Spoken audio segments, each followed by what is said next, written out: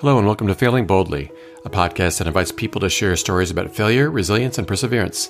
I'm your host, Christian Kuhn, and my guest this week is church planter and pastor Kevin Makins. Kevin is the founder of Eucharist Church in Hamilton, Ontario, and recently published the book, Why Would Anyone Go to Church? The book is a very honest look at how his church came to be and his own personal joys and struggles in that process. We also do some reflections on the state of the church in Canada, so I hope you enjoy it.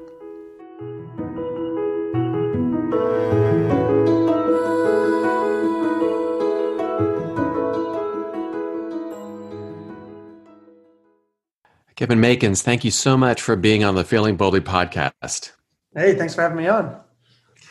It was really great reading your book, and of course, you're the founder of a church in Hamilton, Ontario called Eucharist Church. And what I'd like for you as a way to kind of talk about your backstory is to talk about the moment, or I don't know if there was a moment or maybe several moments, the spark that made you think about creating a new community of faith in Hamilton.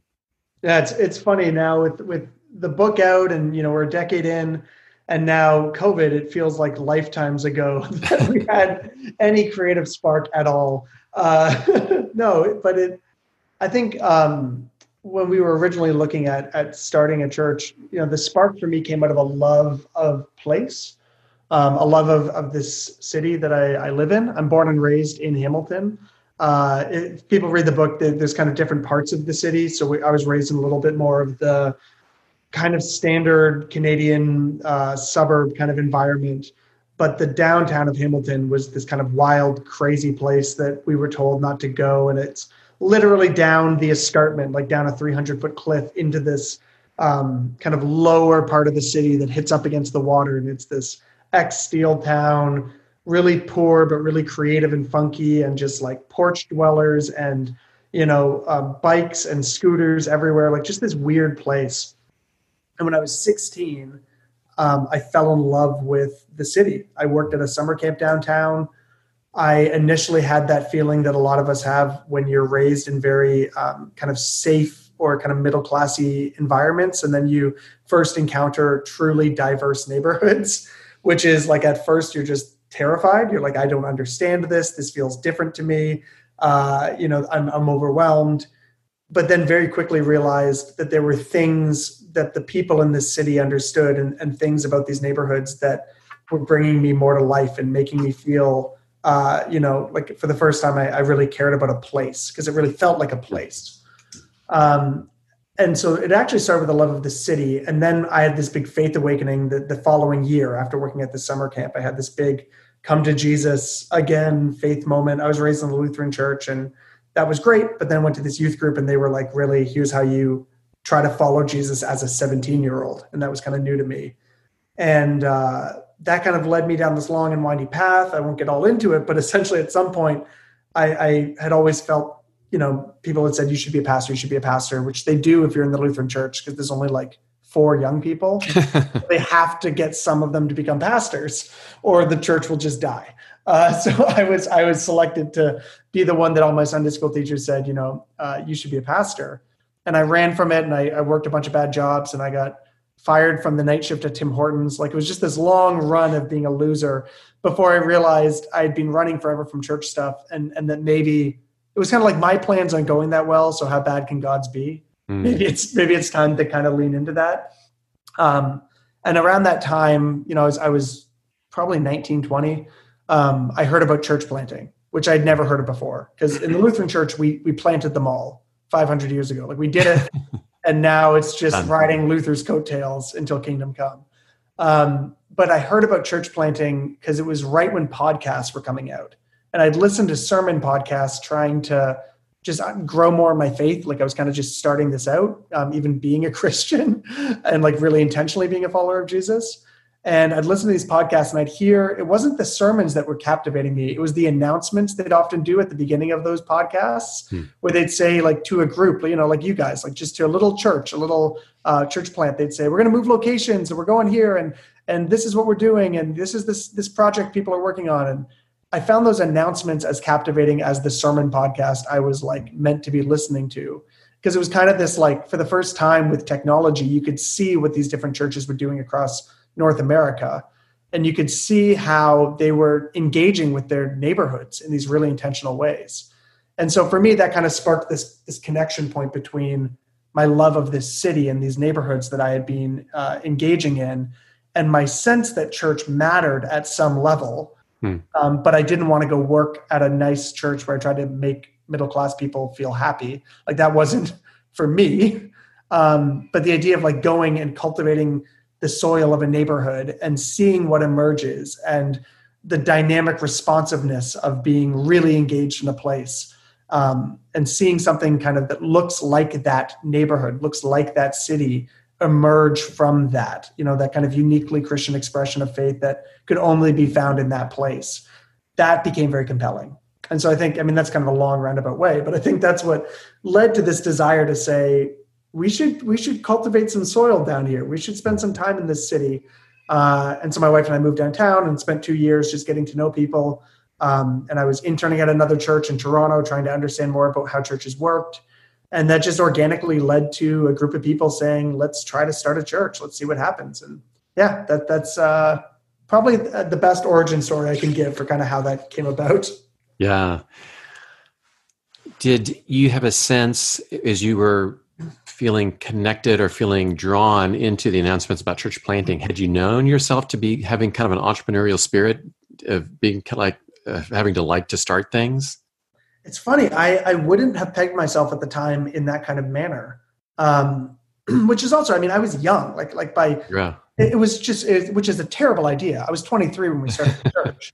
It's just too young, but I had that youth group zeal. Like I got married at 20 and started a church at 23. Like that's what youth groups, and I don't judge myself for that. I have a lot of compassion for that kid that we were passionate enough to just go for things.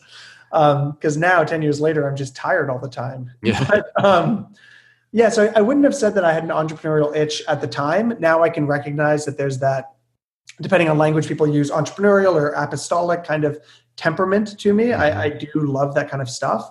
My wife is much more business entrepreneurial than I am. She's started a number of businesses, including one downtown when we were just getting to know people. That's how we got to know a lot of people, is my wife opened a clothing store. So I think at the time, though, there was just a sense that I liked people. I liked creativity, in the arts and trying to do things creatively. And I think that just that combination, along with the love of place, gave it a bit of an open-ended feel of like, let's just see what happens.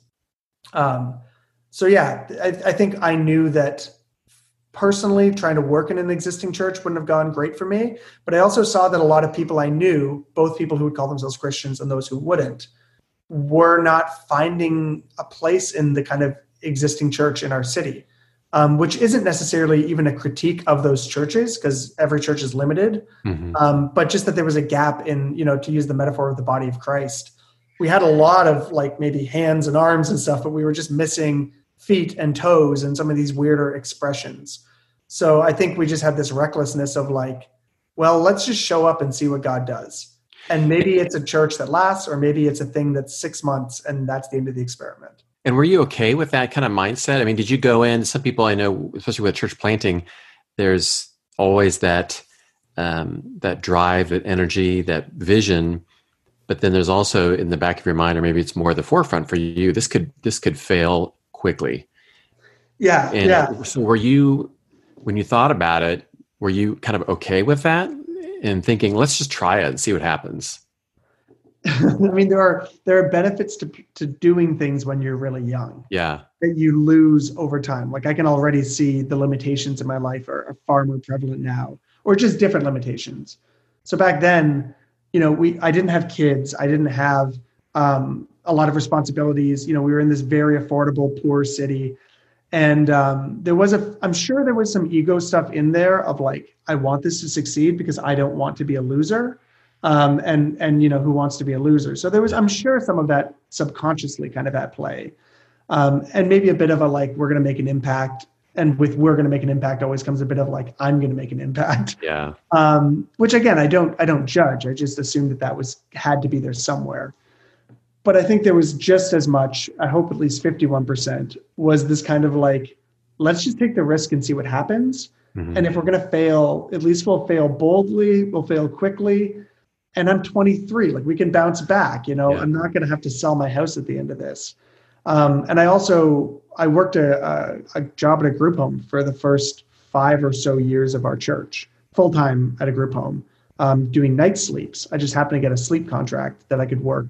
So, in the first year of our church, I think we made like $12,000 in giving, and, maybe like 8 or 9 for my salary. So I technically was volunteering 20, 30 hours a week, but I had the right to pull that back if I needed to. So I think even part of it was we were building a thing with it. The empire we were building was so low to the ground that I don't even know what it would have looked like for it to fail. Maybe if we didn't get $500 a month for our rent at the little space we were renting that could only fit 30 people in it. Maybe at that point we'd go to our living rooms. But like, for the church to fail because we had so little built up in our kind of structure, the church would have meant that all 30 of us said we don't want to be the church together. That's when it would have ended. But we could have gone down to 0 income and still, as long as we got money for bread and wine, we could have continued to be the church. I just wouldn't have been able to be a pastor in the way I was. We would have had to find whole new ways of being the church. But there was no kind of chance of failure unless we all hurt each other so significantly that this thing died. The gravy on top was that this became a job. Like, wow, and we have boards and we've got a building, and we have more to lose. But that's all a gift on top of the kind of foundation. The foundation was, let's just do this and see what happens. So I think there's something to be said for being younger and in some ways not really knowing what you have to lose and just trying it. Because I think that's part of the problem.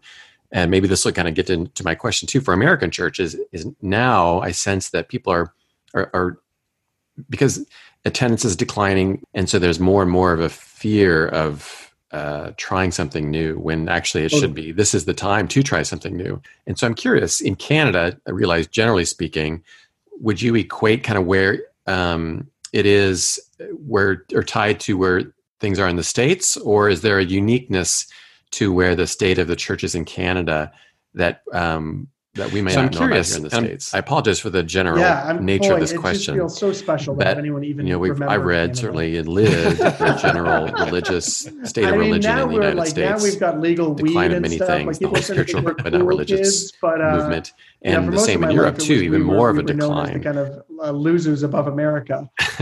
Your brand has kind of changed with the last few years as a country as well. Yeah. But yeah, I mean, to put this in context, and I mentioned this in the book a little bit, but we are not a Christian culture. I went to church when I was a kid, and I was the only one of my friends that went to church. And I went to public school and didn't know another Christian until I was 16, 17 years old. So that's not the experience of every Canadian, but I think that is for quite a few, especially if you're in mainline churches that are kind of facing decline even more sharply. And I actually remember I got really into ska music. I don't know if you know ska music much, but there were like bands, Christian bands that played ska music, like MXPX and like Supertones. These are, obscure 90s polls for people listening. But I remember one of them, they were these Christian bands and they said Jesus in it. And I was like, what? And I ran into my parents' room and I was like, Mom, Dad, they're talking about Jesus. And then later I found out there's a lot of churches all over the world. And then I found out there's this whole country called America where just everyone is walking around saying they're a Christian. Like, I know that's changed and that's a bit of a stereotype, but like for you guys, it's so woven into your politics. Here, there's an argument to be made that the last conservative leader lost the election because he's Catholic.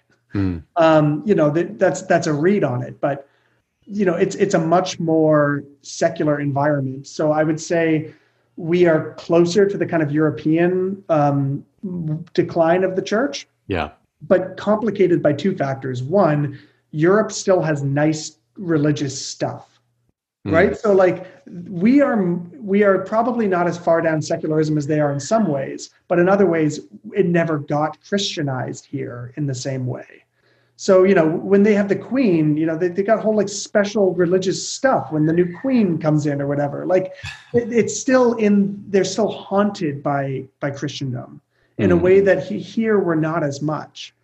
There's still some of that haunting, but not nearly what you'd see in America or Europe. The other thing that's really interesting about religion in Canada, and Christianity in particular in Canada, is that we're so close to America, and we define ourselves as Canadians by America. So either we hate America and we're not America, or we love America and we feel insufficient. So in either way, we're living in a bit of a reaction.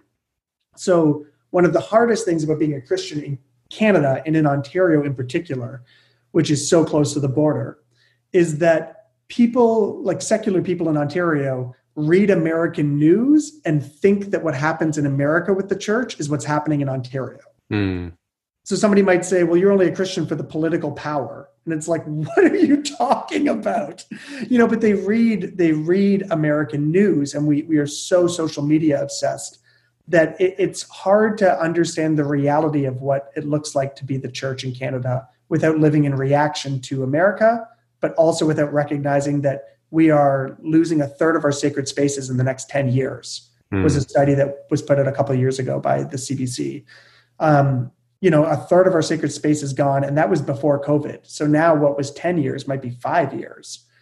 So we are thoroughly secular, but we think we're super religious, which is just like the most complicated space as a Christian pastor, with a kind of a more of a liberal bend anyways. It's just a very strange space to find yourself in, but also a really fun space to be in.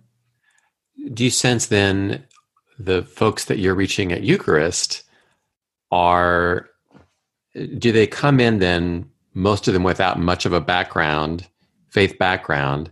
And so what draws them? Is it just a curiosity? And they have, in a sense of, I thought I knew what Christians were, but you seem okay and a little odd. And so I'm curious and I want to learn more. I guess what's the compelling reason for them to at least dip their toes in what Eucharist is offering? Yeah. I mean, so as a community, I use this language in the book, but someone described this once as like a front door, back door church, or kind of maybe a church, to use some of Richard Rohr's language, on the edge of the inside. So there's going to be people on the edge of the outside who are coming in, or people that have been moved to the edge of the inside who are going to connect with our church. Or the front door, back door, people, their first step into faith altogether, or they were on their way out the back door and they kind of stopped in at our church to give it another last shot because someone told them they should. So I'd say that's the majority experience of people when they come into our church, is either they're pissed off at the church, they're frustrated with Christendom, they're upset by what they perceive to be the kind of marrying of politics and religion. Again, often which comes through a reading of a lot of American news and witnessing a lot of America. But there's plenty of conservative kind of fundamentalist churches here that hurt people too. So yeah, there's kind of that wave of people who say, I believe in God, or I think I believe in Jesus. I find the resurrection compelling. I'm not ready to throw out faith, but I don't know what that looks like. And the church that I was raised in, or the church that I was a part of in my formative years, I'm not going there. So this is kind of a safe or accessible option for people with some religious history and often a fair amount of religious baggage. And then the other side would be people, which I'm very compelled by, who just have like little to no church experience at all. And the best thing about that is you don't have to deconstruct anything. Like they're not coming in saying like, I've got all this baggage and I just think I'm going to go to hell. And, I've got all these judgments of others in my mind. Like they just come in and they're like, who's Jonah? Who's Jesus? This is a really cool story. This is really beautiful. And they become Christians and they hear people from, more fundamentalist backgrounds talk about their fear of hell and being on fire for all of eternity. And these new people following Jesus are just like, what are you talking about? Where's that in the story? Because they're not coming with that baggage. So, by the grace of God, some of those people from both doors have now become much more comfortable in their faith and much more able to say, yeah, I'm a Christian and I've worked through my baggage and integrated it well. And that's beautiful. But I'm very curious about the kind of the people with no church experience, what they have to teach us as the church. And I think that seeing those people become followers of Jesus is going to be huge for us reimagining what the church looks like and what discipleship looks like in secular contexts. Yeah. One of the things that I've learned as a church planter myself is all the raw emotions that a planter has and goes through, particularly for us, for our church. We have a lot of the former that you described, and not as many of the people have like little to no background, but we have a few. And one of the things that I wasn't planning on were the people who come into the space, our space, and are excited and jazzed and want to give their lives, energy, whatever. And then 3 months later, they're gone.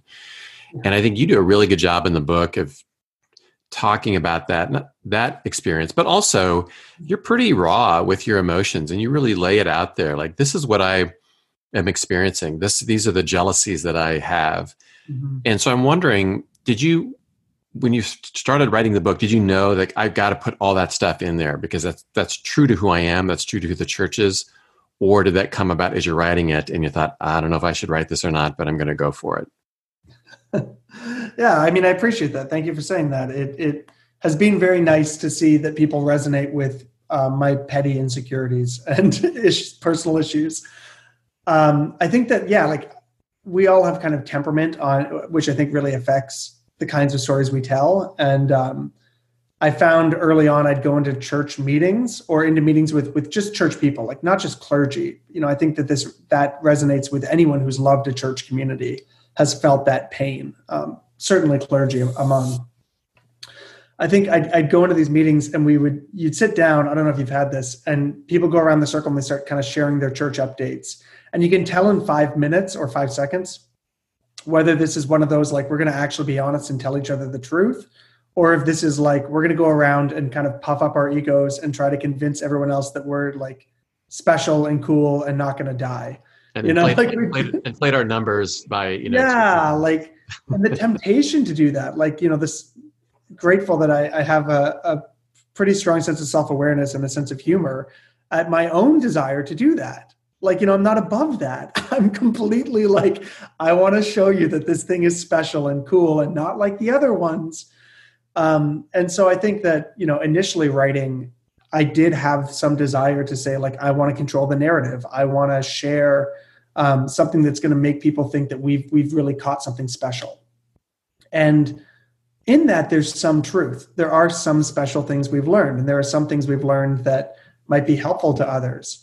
But I think I pretty quickly realized that it's just not very compelling to read, and it's also not very true. And finally, like, it's just not the best story. Like, the best story is not, kind of saying we're just a bunch of failures. And the best story is not saying we're a bunch of winners.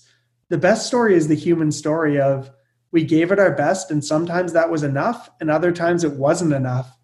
And both of those can be held by the Creator and used by the Spirit to transform us. So I think that once I kind of shifted out of, this is a kind of like a book written by me about the good stuff in our church. Like once it was no longer like a church help guide or a Christian answer book, it became something a little more in my own voice and my own passion, which is much more just a creative expression or storytelling. And then it was like, okay, every good bit of comedy, every good story has real lows, and the stakes have to be high. And I have to share that side of things. And that meant sharing some stuff that up until I was writing it were stories that I would hope no one would ever ask me about. That nobody would ever say, like, hey, you told that great story about the woman who came to faith. Is she still a Christian? Does she still go to your church? Like, you can almost see in your own, like, desire to paint things well, you can see your own brain saying, like, oh, I hope no one asks about this part of the story. And then trying to hone the impulse of saying, okay, so why am I scared by that? Like, because now that's the real energy, not what I thought I was going to say, but my fears of what others would ask. And if I'm this afraid of it, that means there's something truly transformative in this experience. Yeah. That if I can live well first and then explore well and tell the story well, that might crack open a space for this to be not another Christian book kind of trying to justify its own existence, but maybe just a human book about trying to follow Jesus that is, really hopefully fresh and interesting and funny and enjoyable to read. Like, that was my hope anyways. Yeah. Could you, as part of that, an example of that, um, I was kind of taken aback near the end of the book. You talk about your experience of going through a boot camp, and for us, our experience, and I think for a lot of planters, the experience is boot camp is something you do at the very beginning. Mm-hmm. And this is something you did a boot camp. How many years were you into Eucharist before you went to this? It was like 4 or 5 years in. 4 or 5 years in. So, would you mind, for those who haven't read the book, just kind of summarizing that experience? Yeah, so we were told we have a denomination, which we kind of just picked because they were the closest. Like I went to a seminary downtown Hamilton that was connected to the Canadian Baptists, and we met up with them once and said, we need a denomination so that we don't look like a cult. We want just something. We're 23, like we've got to have some sort of structure. So we joined this denomination, and there wasn't a bunch of money or a bunch of coaching. They hadn't done a lot of planting, but it was a fine relationship. And a couple of years in, they were actually trying to figure out how to help other church plants get started. And the denomination was wondering if something like an assessment center is what they're called, if that might be the right way to help assess whether church planters are called by God to do this and have the gifts to do it or not. So they didn't send us to have our church assessed as much as to see what the assessment would be like so that they could then decide if this was a partner group they wanted to engage with. So we were 4 or 5 years in, and it was a season of great hardship. It was probably the most difficult time in our church's life because we were 4 or 5 years in. Some of the magic had disappeared. We'd had people leave. There were new churches in the city that I was sinfully jealous of that were, now they were the sexy, fun new church. And so it was this kind of difficult season. And I think we had this thought of even if they're not assessing us in the traditional way, it would be great if they saw in us something that would kind of reaffirm our faith here and really show us that this is going in the right direction. So we went to this assessment center, and it was this 3-day thing, 12-hour days, 8 a.m. to 8 p.m. in Vancouver, out in the suburbs in this mega church. And we walked in, and the assessment team was there, and it was 20 middle-aged white guys and 3 of their wives. Which I make a note in the book. It's not that I'm against middle-aged white guys as a rule. I'm almost one of them. But you just can't discern the Spirit of God in a room where everyone's had a similar life experience. It just was immediately uh-oh, this isn't going to be good. And I realized that there were no women there being assessed, which was oh, this is going to be very interesting. It was all couples and all male kind of pastor with their wives. So there were some of those signs early on, but I still thought maybe this will go okay. And man, it was, oh my gosh, man, it was the weirdest experience ever. There was blindfold exercises and casual lunches where they'd be sneaking in theology questions, and we had to meet with psychiatrists. And at one point, my wife just turned to one of the psychiatrists and said, "Why is everyone here so mad? Everybody here is so stressed." And, there was evangelism exercises where, I'd try to ask the person asking me evangelism questions. They'd say hey, can you evangelize me? I'd say, sure. Tell me about your childhood, and they'd be no, I want you to evangelize. So we just were completely missing each other. The models of how they view church planting and how we had experienced it were just so different. And then at the end, they kind of do this after 3 days, they stay up all night and they pray and drink a lot of Red Bull and ultimately just tell you not whether they think you should church plant, but their language was whether God has called you to church plant, which is a very confident thing to say. And they kind of said there's these levels. There's, A, an A on your assessment is you're called by God to church plant. A B is you're called by God, but not right away. Take some more time. C is you're called by God, but we have some reservations, so we want you to take more time to be mentored. A D is you're not called to be the senior pastor or the founding pastor, but you could be on the team that helps plant. And then an F was you are not called by God to church plant. And if you were to do so, it would put your soul and the soul of your community in jeopardy, which is a big statement. And it is a big statement. Yeah. And then they said, we decided to assess it as if you guys were people coming in, even though you're church planted. We just wanted to give you a from scratch assessment like we would have any other time. And they said, yeah, Kevin and Meg, my wife and I, we give you an F. And I was like, I didn't think we were going to get an A. We were already missing each other enough that I had a sense that A was on the cards, but I thought at least a C. A lot of days I have serious reservations about myself. So I thought that a C might be like an appropriate response, but it was a straight up a fail. And, they gave their reasons, which were like, they said I had a low social aptitude, which was hilarious because talking to people is like one of the only things I'm decent at. I'm terrible at like email and organization. But then they had this other stuff of like, you're not spiritually mature enough. And, these comments that kind of did cut, as much as I'd like to pretend I am, so confident and so strong that they didn't get to me. They really did. They really cut deep and caused a lot of kind of self-doubt and a lot of uncomfortable reflecting for a season before kind of discerning with some mentors, which I talk about in the book if people want to read more about the story. But, some mentors stepping in and saying like, no, in this case, I think they're just wrong. Like, I think that they just didn't know what they were looking at or what they were looking for. Yeah. Thank you for sharing that. If I can add one more thing that go ahead. my friend mentioned that I think would be maybe just helpful for anyone listening.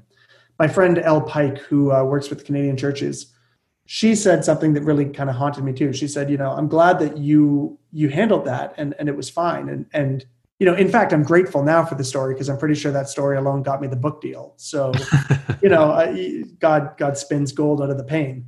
But she said, I'm sad for the woman who received that kind of no from a church plant assessment of some kind, or the queer person, or the person of color, or the introvert, or somebody who, I'm a white, straight man with a master's of divinity. And you'd had some success. I'm extroverted, and we already planted a church that was growing. And even I felt like this had knocked the wind out of my sail. Mm-hmm. So if it was that painful for me, what is these kind of structures, if they're not done incredibly responsibly, what kind of harm are we doing, and who got knocked down through some of these gatekeepers that maybe just didn't have the social privilege or personality or what be it to step into this again, and how many churches and communities are we missing because of gatekeeping being done in an unhealthy, immature way? Yeah. My question is, and maybe this is a broader question too. First I was wondering about, I'm always curious for people, like what are the spiritual practices that help them be resilient? And so maybe in this, like coming out of that experience, did you already have practices that helped you to kind of get through that? Were there some new things that you engaged in to kind of help you through that? And are they the same today? Yeah, it's great. I mean, I feel like in my life, there's a couple of anchoring practices, and then there's some that come and go in different seasons. The number one anchoring practice for my own survival, it's not even like one day we were like, we're going to be really spiritual and do this exercise. It was like, if we don't do this, we're going to die, is Sabbath. Sabbath keeping is really key for me. Eugene Peterson's a big, mentor from a distance. I often joke that if I summoned a Patronus, it would just be Eugene Peterson hopping around.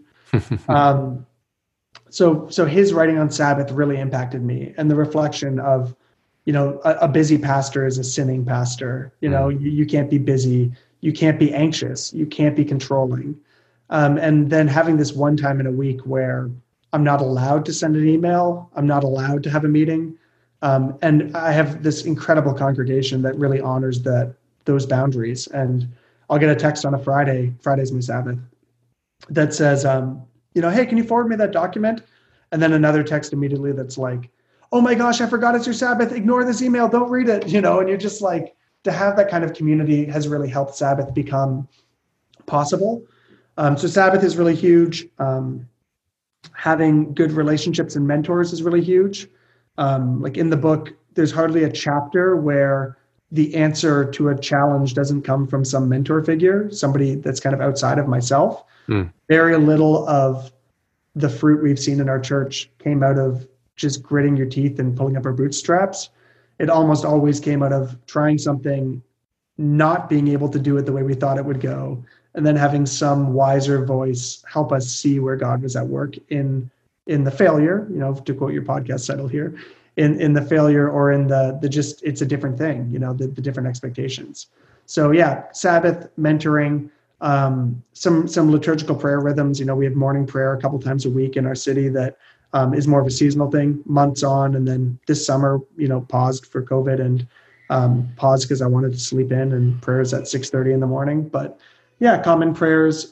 Church, regular weekly church is also, for me, is meaningful because we have a church where I don't have to do everything all the time. So yeah, those have been some of the real anchorings. And then lately, in the last couple of years, learning a lot more about quiet, silence, and solitude. Doing a silent retreat that kind of helped me kick off some of this stuff, doing a couple since then, and trying to just take 10 minutes most days to sit and be present with God and not control. I'm a control freak. That's my drug of choice, is trying to, I want everyone to understand my wonderful plan for their life.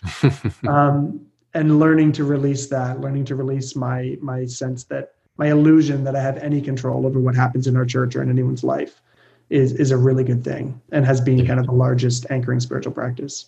Yeah. Well, I usually end these conversations by asking someone to share a failure story out of their own life, and you've kind of already done that, but I don't know, you'll get a chance to share another one if you want.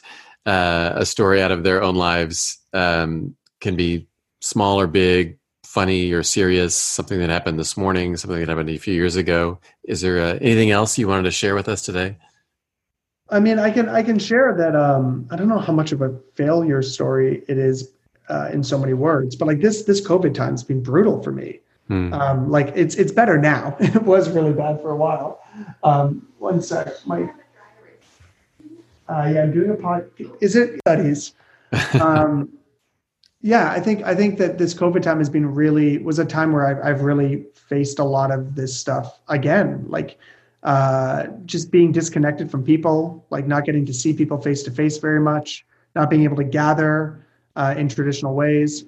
And it hasn't necessarily been a failure. Like we've pivoted, we've tried things, but definitely has been a time where all my ideas of what things were going to look like have not exactly gone according to plan. Even launching this book, in the middle of a summer of COVID, launching a book about church at the only time in human history when no one on earth is allowed to go to church, was really painful and really caused me a fair amount of anxiety and stress in the earlier days. And was a time I was you have to go on the church website and delete every upcoming event and all the reoccurring events. You're just deleting. We had 2 housemates that have lived with us for years, and both of them moved out this summer. My wife, is on parental leave, and that's about to run out. So our income's about to drop, and the book was coming out, and we had a 30-city tour booked, and we had to cancel a 30-city tour that was going to be all summer long across the country. And so you just see, I was out back pruning a tree in the backyard. I've never pruned a tree in my life, but it was just so overgrown. And I just started chopping it down bit by bit. And at the end, I was like, I don't know if this tree is going to die or flourish. I just know it wasn't working. It was too bloated. And then started laughing at like, oh, that's what this season feels like. It feels like my life and our church community. It's just too much. And COVID has been this like pruning back. And yeah, I don't know what's going to live and die in this. I don't know what the future is going to look like. But what it was, you needed a pruning.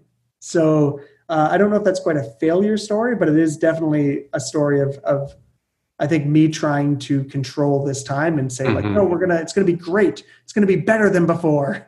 And having to realize like, no, this time's hard. And this is a time where we're going to lose a lot. And we're going to be holding a lot less at the end of this than we were at the beginning. Yeah. And that may not be a bad thing at all, but it certainly is a painful thing. Yeah. Yeah. Well, I appreciate that. Well, I highly recommend why would anyone go to church? And so hope others find it helpful and useful too. But Kevin, thanks so much for taking time and sharing today. Absolutely. Thanks for having me on. And thanks everybody for listening. I hope you love the book. And that's this week's episode. Thanks again to Kevin for giving his time for this conversation. You can follow him on Twitter and Instagram at Kevin Makins. I hope you will subscribe to this podcast. It comes out every other week, wherever you get your podcasts. To find out more about me and my ministry, you can go to my website, christiankuhn.com. Thanks again for listening.